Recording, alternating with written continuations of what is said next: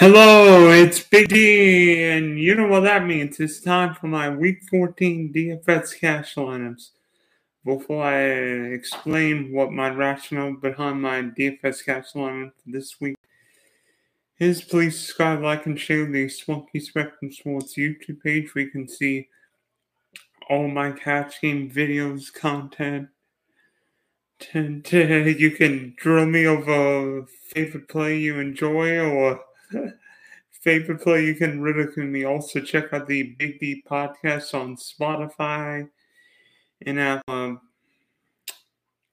Be honest, week 14 is getting ready to be another one of those crazy weeks. I mean, just when we thought there wasn't so much value, all of a sudden, literally in the last 8 hours, there's value. Not just at one position, but at several positions. So I think cash lines will have some consistencies, but there should be enough variety to spice up head-to-heads, double-ups, 50-50s, and make it interesting. Be honest, there are a couple of intriguing situations I'm watching heading into this weekend. First off is the LA Charger COVID situation. Star slot receiver Keenan Allen is tested positive for COVID-19, and I think it's been ruled out for Sunday's game against the New York Giants. So Allen's not playing. Mike Williams is in COVID protocol. He's tested negative. So if Williams clears protocol, I really think he's a good buy at $6,000 because the Chargers throw the ball a lot. And sure, it's a very difficult matchup against Bradbury and the Giants. But a number one receiver with Justin Herbert throwing in the ball, Keenan Allen all the way.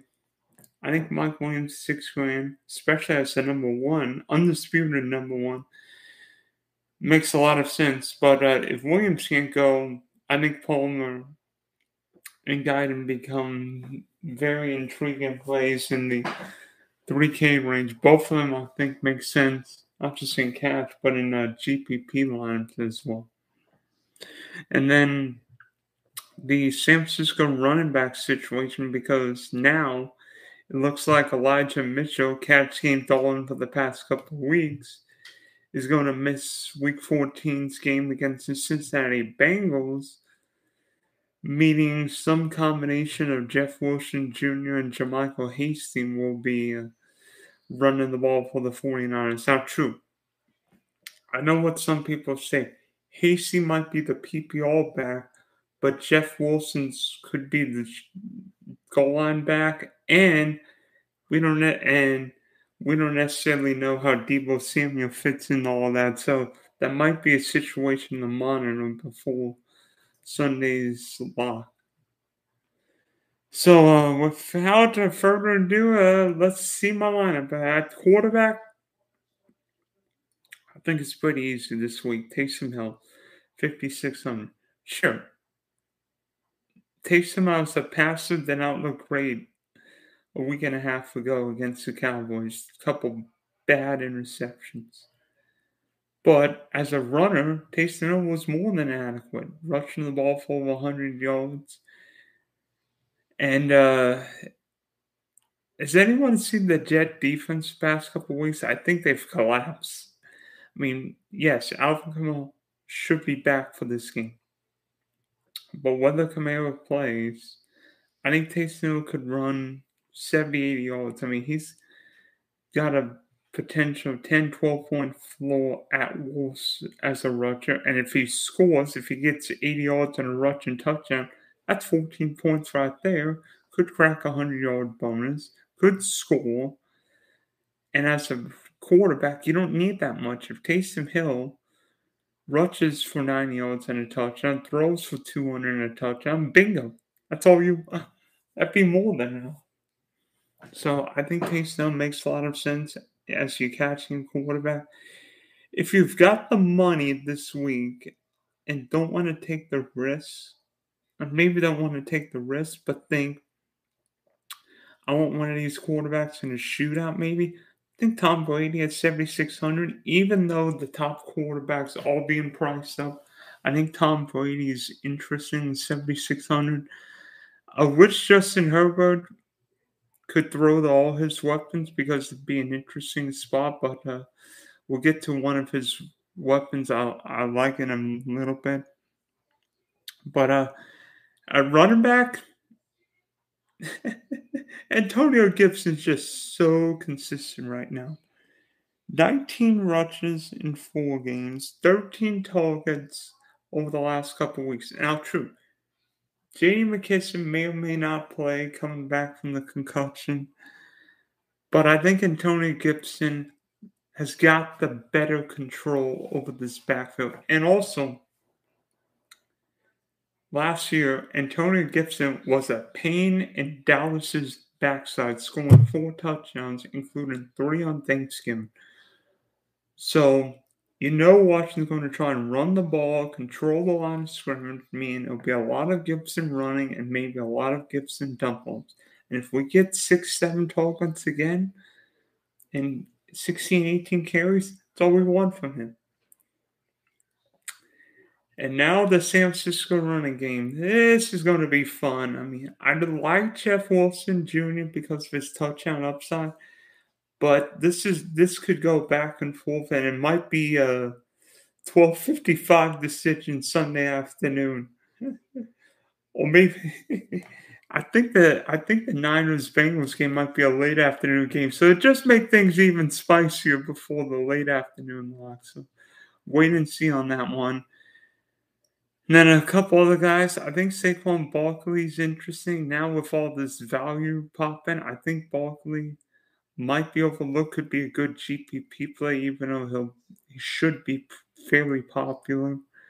And then Williams with the Broncos, depending on whether Melvin Gordon plays, I think the font could be intriguing right around the same price. Josh Jacobs, another guy should attract ownership at 6,200 in a pace-up game against the Chiefs. So look out there. So I think there are some ways you can go for your cash games. And also, don't forget the guy at the top. I think Austin Eckler makes a lot of sense in cash games this week, especially now without Keenan Allen.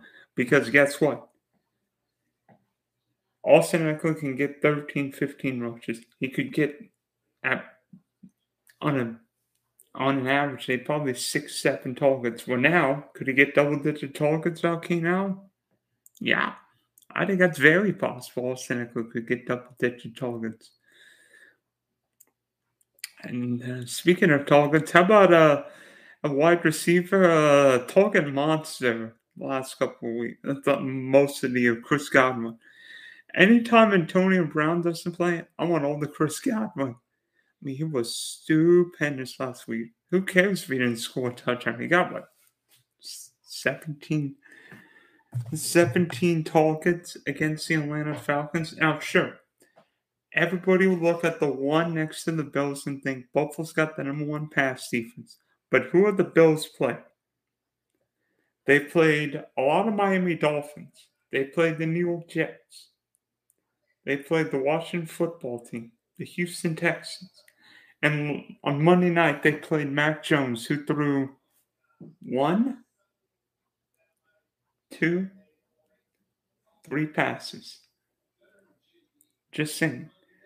That one might be a little inflated based on who Buffalo's defense is face or maybe not face. So I'm not scared of playing Godwin against Buffalo. And remember, no Tre'Davious White for the Bills. So how are they going to defend Brady, Evans, Godwin, and Gronk right now? Plus, no weather concerns in Tampa. They won't be playing in a nor'easter, for heaven's sake. And then another one of my favorite cash plays last couple weeks. Still think Hunter Renfrow makes a lot of sense. How about 9 targets in 4 of the last 5 games? The Raiders, 9, 10-point dog? They should be throwing, which means a lot of Renfrow in the middle. I mean, sure, will Hunter Renfrow break one for 40, 50 yards? Probably not. But could he be a 9, 10 target guy again for 80 yards? Absolutely. I think an 8, 9 catch for 70 yards is fine. If you get 15, 18, 20 points, I think Hunter Renfrow's fine. And hopefully, of course, this will be the week Derek Carr throws the 320 that I'm not using him in catch games. You burned me last week, Carr. Do not burn me this week with Hunter Renfrow, please. And then my third wide receiver right now is Mike Williams at $6,000. I mean, if he clears COVID protocol, I think Mike Williams is absolutely fine. Might be more of a.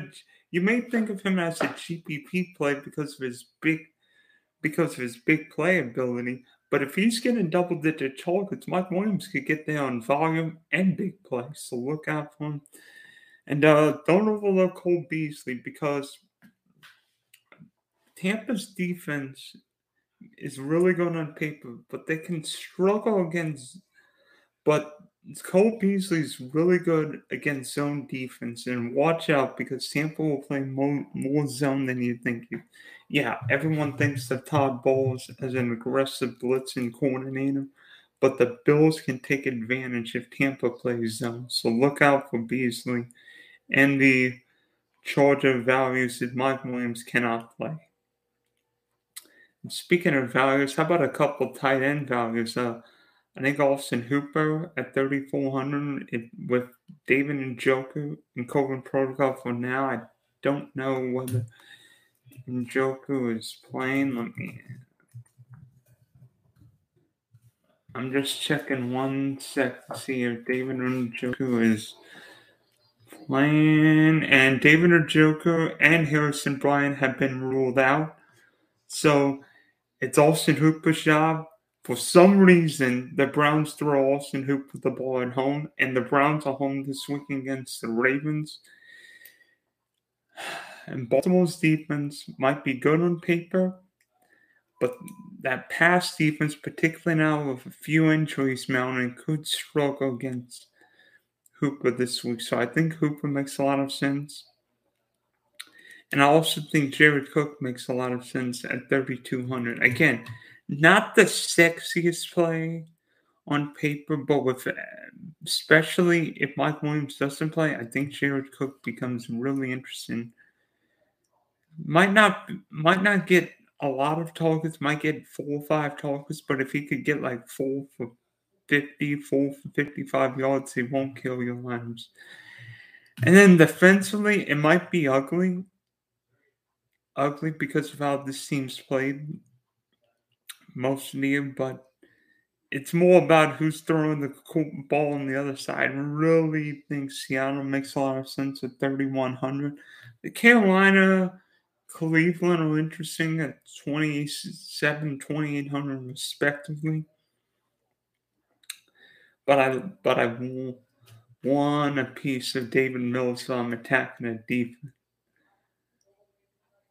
Not David. Yeah, Davis Mills, the rookie quarterback from the Texans. And also, if you need the money and can't spend up at defense, or maybe spending like the high 2s, low 3s, I think Detroit at 2,400, and maybe even Jacksonville in the low 2s could be interesting values there. So, again, another value week, but there are also some stuff to play for. Sure, there's no Cooper Kupp, there's no Devontae Adams, but you could still play Tyreek Hill. I think Tyreek Hill is still fine catch. I think a lot of these guys will be fine in catch, but in the end,